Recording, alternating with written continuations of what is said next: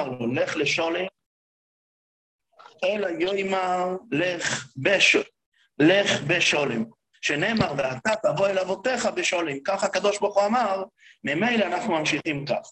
אומר רב לוי בר חייא, היוצא מבית הכנסת ונכנס לבית המדרש, ועוסק בתורה ישירות, הוא לא עושה הפסקה בין התפילה לבין הלימוד, זויכר מקבל פני שכינה, שנאמר ילכו מחיל אל חיל, יראו אל אלוקים בציון.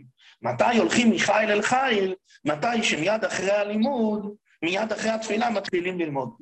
אומר רב חייא בר אשי, אומר רב, תלמידי חכמים אין להם מנוחו, לא בעולם הזה ולא בעולם הבא. שנאמר ילכו מחיל אל חיל, יראו אל אלוקים בציון.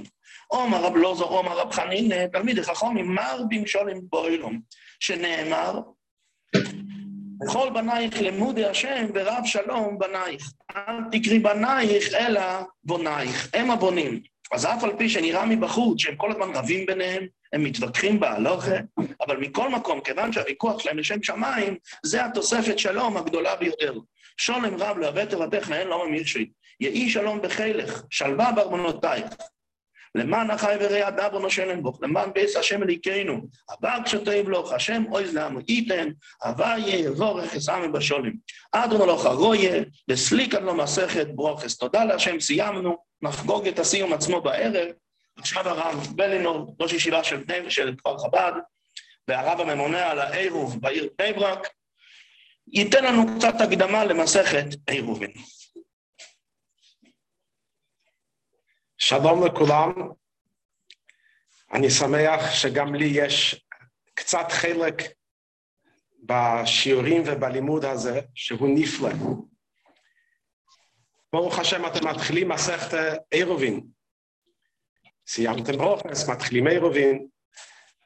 אני רוצה להגיד לכם קודם שמסכת עירובין, יש לזה חשיבות מיוחדת, גם בגלל שזה מהמסכת שלא לומדים כל כך הרבה, וזה נחשב מציע שיש לכם אפשרות כעת ללמוד את זה ולדעת, אבל ידוע שיש חלוקים בתורה שקשורים עם ביאס משיח צדקנו.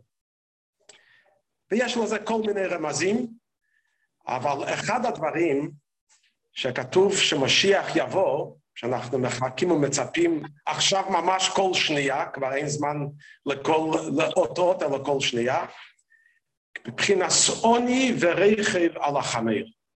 עוני זה ראש התיבס, עירובין, נידה ויבומס. כך כתוב בספורים, שכאשר משיח יבוא, אחד מהסימונים והעניונים שהתעסקו, שכאשר ילמדו עירובין ונידה ויבומס, אז מילא גם הלימוד של העירובין, מביא ומקרב את ביאס משיח צדקי.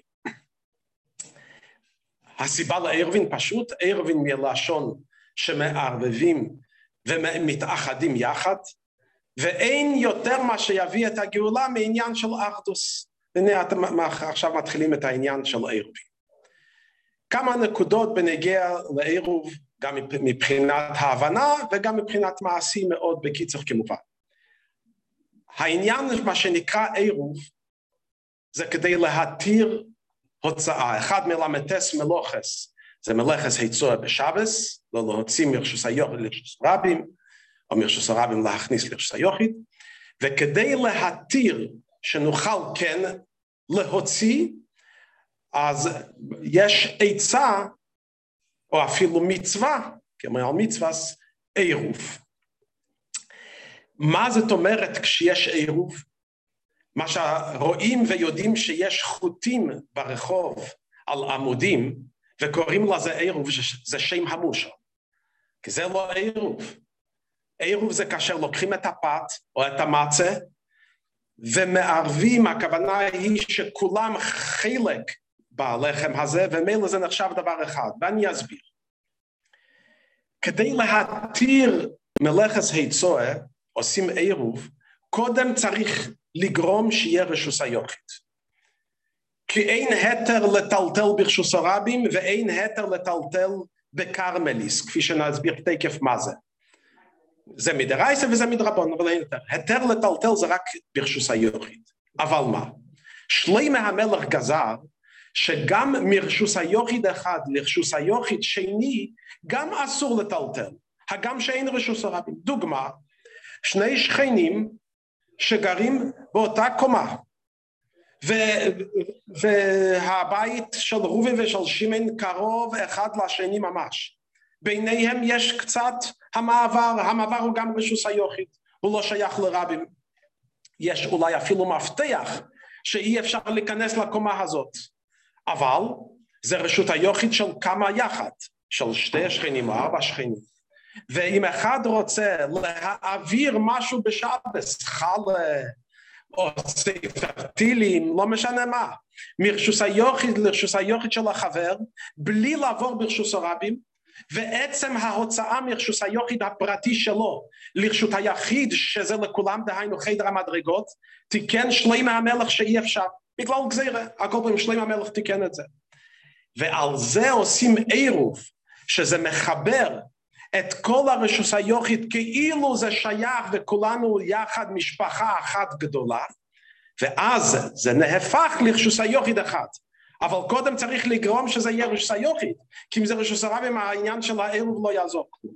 אז מילא כאשר מדברים על עירובין, נמצא במסכת, חוץ מהעניין של תחום איזה עניין אחר, אבל בעניין של עירוב של יצוא נמצא שני הדברים יחד.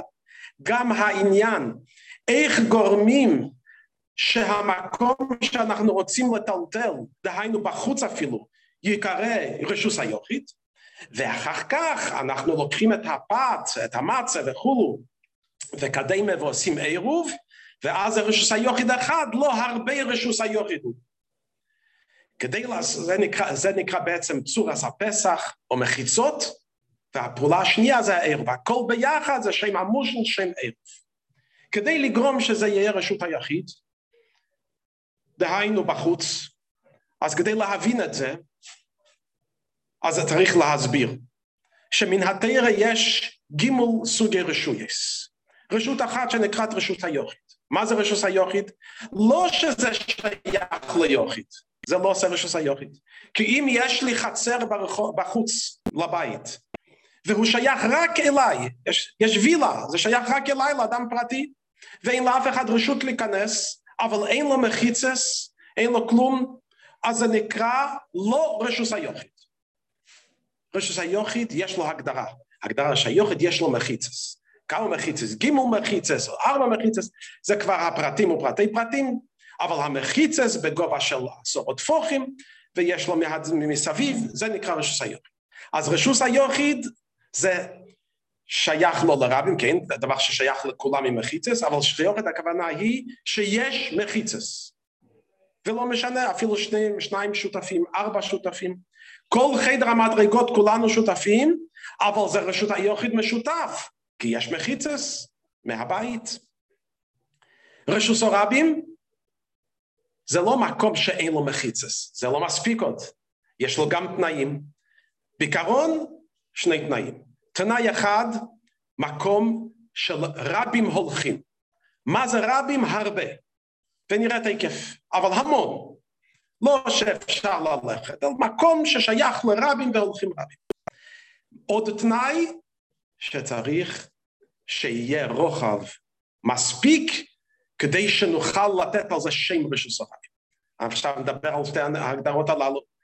הרוחב 8 מטר, תזין עמו, בערך, כן, ידוע, בערך 8 מטר, 8 מטר רוחב. כמובן, הרחוב והמדרכות, מדרכה זה גם כן חלק מהרשות הרבים, סופרים יחד, מודדים, אם זה 8 מטר, אז זה התנאי אחד. יש אבל עוד תנאי, רחב, גדול, אבל האם זה מקום לרבים? בוודאי רשות הרבים זה מקום לרבים, ובזה יש כמה דעות. יש דעות שצריך להיות רבים, הכוונה היא שייך לרבים בלי מספר, ויש דעה שצריך שבכל יום תהיה או אפשרות או שייכות או הליכה ממש ל-600,000 איש. 60 ריבוי. ממילא, זה נקרא רשות הרבים. רחב מאוד, לכל הפוך 16 ימו, והליכה להרבה אנשים. אם זה באמצע, לא פה ולא פה. זאת אומרת, מחיצות אין לו. אין מחיצות. אבל זה לא מקום שרבים הולכים, זה מקום, רבים לא הולכים שם. אי אפשר ללכת, יש חיות, דוגמה, מדבר, לא בזמן שבני ישראל הלכו במדבר, אלא היום מדבר, מי הולך שם, זה גם מסוכן. מה זה רשוס הרבים? מי נכנס שם? אבל זה גם לא רשוס היוחד, אין לו מחיצות. זה נקרא קרמלית. סליחה, מוקים פטור. זה מן התורה, מוקים פטור, מקום לא, מותר לטלטל, מותר הכל, זה לא רשוס היוחד, לא רשוס הרבים. חכמים לקחו את המוקים פטור, או כמה חלקים ממוקים פטור, לא תמיד, ונתנו לזה שם קרמלית. קרמלית זה נקרא, זה רשוס הרבים דרבנו. כל הדינים של רשוס הרבים חלים על קרמלית. אסור לקחת מהקרמלית לרשוס היוחד, אסור לטלטל מקרמלית לרשוס הרבים מדרבנו. עכשיו, הרחובות שיש לנו, הם ככה בעין פשוטה, הם רשוס הרבים ברחוב. א', הרוחב של 8 מטר יש כמעט לכל רחוב, כל מדרכה רגילה, זה כבר 1.5 מטר בכל צד, והרחוב באמצע בדרך כלל. אז מילא יש לו הרוחב מספיק. העניין של 60 ריבה אין כמעט. אין כמעט. זה יש ממש כביש גאה אולי, ואולי יסטרנבך ועוד כמה, אבל ככה אין כמעט את זה. 600,000 שייך שילכו לשם בכל יום או אפילו ביומיים. אתן לכם רק דוגמה, לפני אני חושב 12 שנה בערך ככה, עשו בדיקה ברחוב ג'בוטינסקי, שבין רמת גן, לצד אחד רחוב מודיעין, ולצד שני, שזה על יד כביש גאה, בצד שני, שהולך לפתח תקווה, עשו בדיקה כמה עוברים ביום. יחד עם אוטובוסים ויחד עם מכוניות, יחד עם אנשים, הכל יחד, לא יתקרב ל-200,000, ואותם אנשים הלוך וחזור, בוקר וערב חוזרים מעבודה, שזה גם לא פשוט. זאת אומרת, 600,000 ולא אותם אנשים, כי אם זה אותם אנשים זה לא פשוט, שזה נקרא אותו חשבון, אז זה לא כל כך פשוט, זה אין. אז מה כן, מה הדין של הרחובות שלנו? אם לחומרה זה נחשב רשות הרבים, אבל אם זה פחות לחומרה זה רשות היחיד, זה לא זה קרמלית. גם אם זה קרמלית, אסור לטלטל. מה עושים כדי להתיר לטלטל? עושים קודם, הופכים אותם לרשות היוחד. אם היינו יכולים לשים מחיצות בכל רשות הרבים, היה מצוין, רשות היוחד. אבל אין מחיצות, יש תקנה אחרת. צורת הפסח, ידוע שכאשר יש צורת הפסח, כפי שתלמדו את הפרטים, אבל בקיצר זה שתי מזוזות ומשקוף מעל השתי המזוזות, שזה בעצם העניין של 2 עמודים ועל זה חוט. אם זה כל העיר, יש לה מכל הצדדים גם חלק מחיצות וחלק צורת הפסח, כאילו הכל רשות היחיד. אז כבר עשינו רשות היחיד, זה החלק הראשון של העירוב. אחרי שסיימנו את הרשות היחיד, אבל כשאני יוצא מהבית לרחוב, נהפך מהבית הרשות היחיד הפרטי לרשות היחיד הכללי. לכן עושים אחר כך עירוב, לוקחים פס, כפי שכתוב בסידור, שכתוב בכולם, כמו שעושים מעין זה העירוב תבשילין, מעין זה, אלא רק נוסח קצת אחרת, ועל די שעושים עירוב חצרות, אז מילא זה גורם שכל הרשות היחיד נהפך לרשות היחיד של אחד ממש, כי כולנו אוכלים באותה צלחת, אהבת ישראל וארדות ישראל בפשטוס ממש, וכולנו משפחה, חסידים אין משפחה, ואז זה רשות היחיד אחד לכולם, ואז מותר לטלטל. האם כולם מטלטלים? אז בוודאי ידוע לכם שיש כאלו שמחמירים, יש כאלו שמקילים, יש כאלו שמחמירים עבור עצמם, ומקילים עבור נושים וטף, יש כאלו שמחמירים לעצמם, אבל עבור המקורבים וקדמש, קשה להם זה מרחוק, ורוצים לבוא עם ילדים מקילים.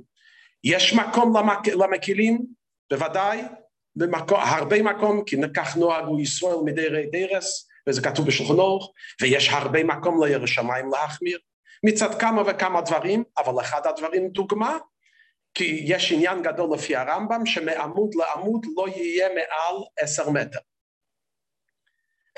5 מטר, 10 אמס. זה ברחוב זה כבר, ברחובות רשרם זה לא שייך, כי רק לעבור מעבר לכביש אי אפשר לשים עמוד באמצע הכביש, אז זה כבר מעל 5 מטר.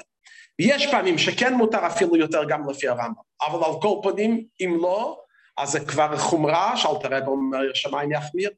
יש גם עניין שאולי זה רשות הרבים אמיתי, יש מקומות שזה רשות הרבים אמיתי, ויש גם לחשוש שרשוס הרב אמיתי זה בלי אפילו שאין 600,000.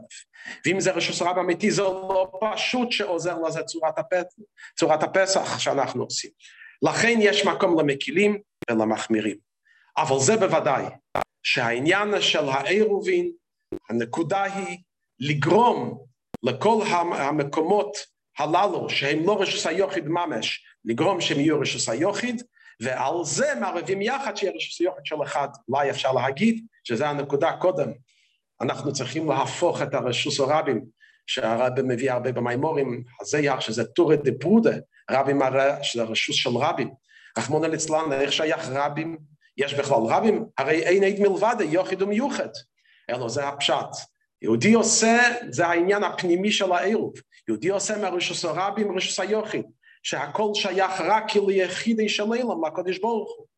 ואחר כך, כשהוא עושה את זה ליחידי של עולם, אז זה לא הוא עושה והשני לא עושה, אלא הוא עושה והשני עושה, ואנחנו כולנו יחד עושים, ואז יש הברוכה מרומיילה, ברכנו אבינו כולנו כאחד, ונזכה כולנו לקבל על פני משיח צדקנו, ובוודאי הלימוד במסכת עירובין מוסיף לקירוב הגאולה שיהיה במהרה בימינו ממש. בהצלחה רבה.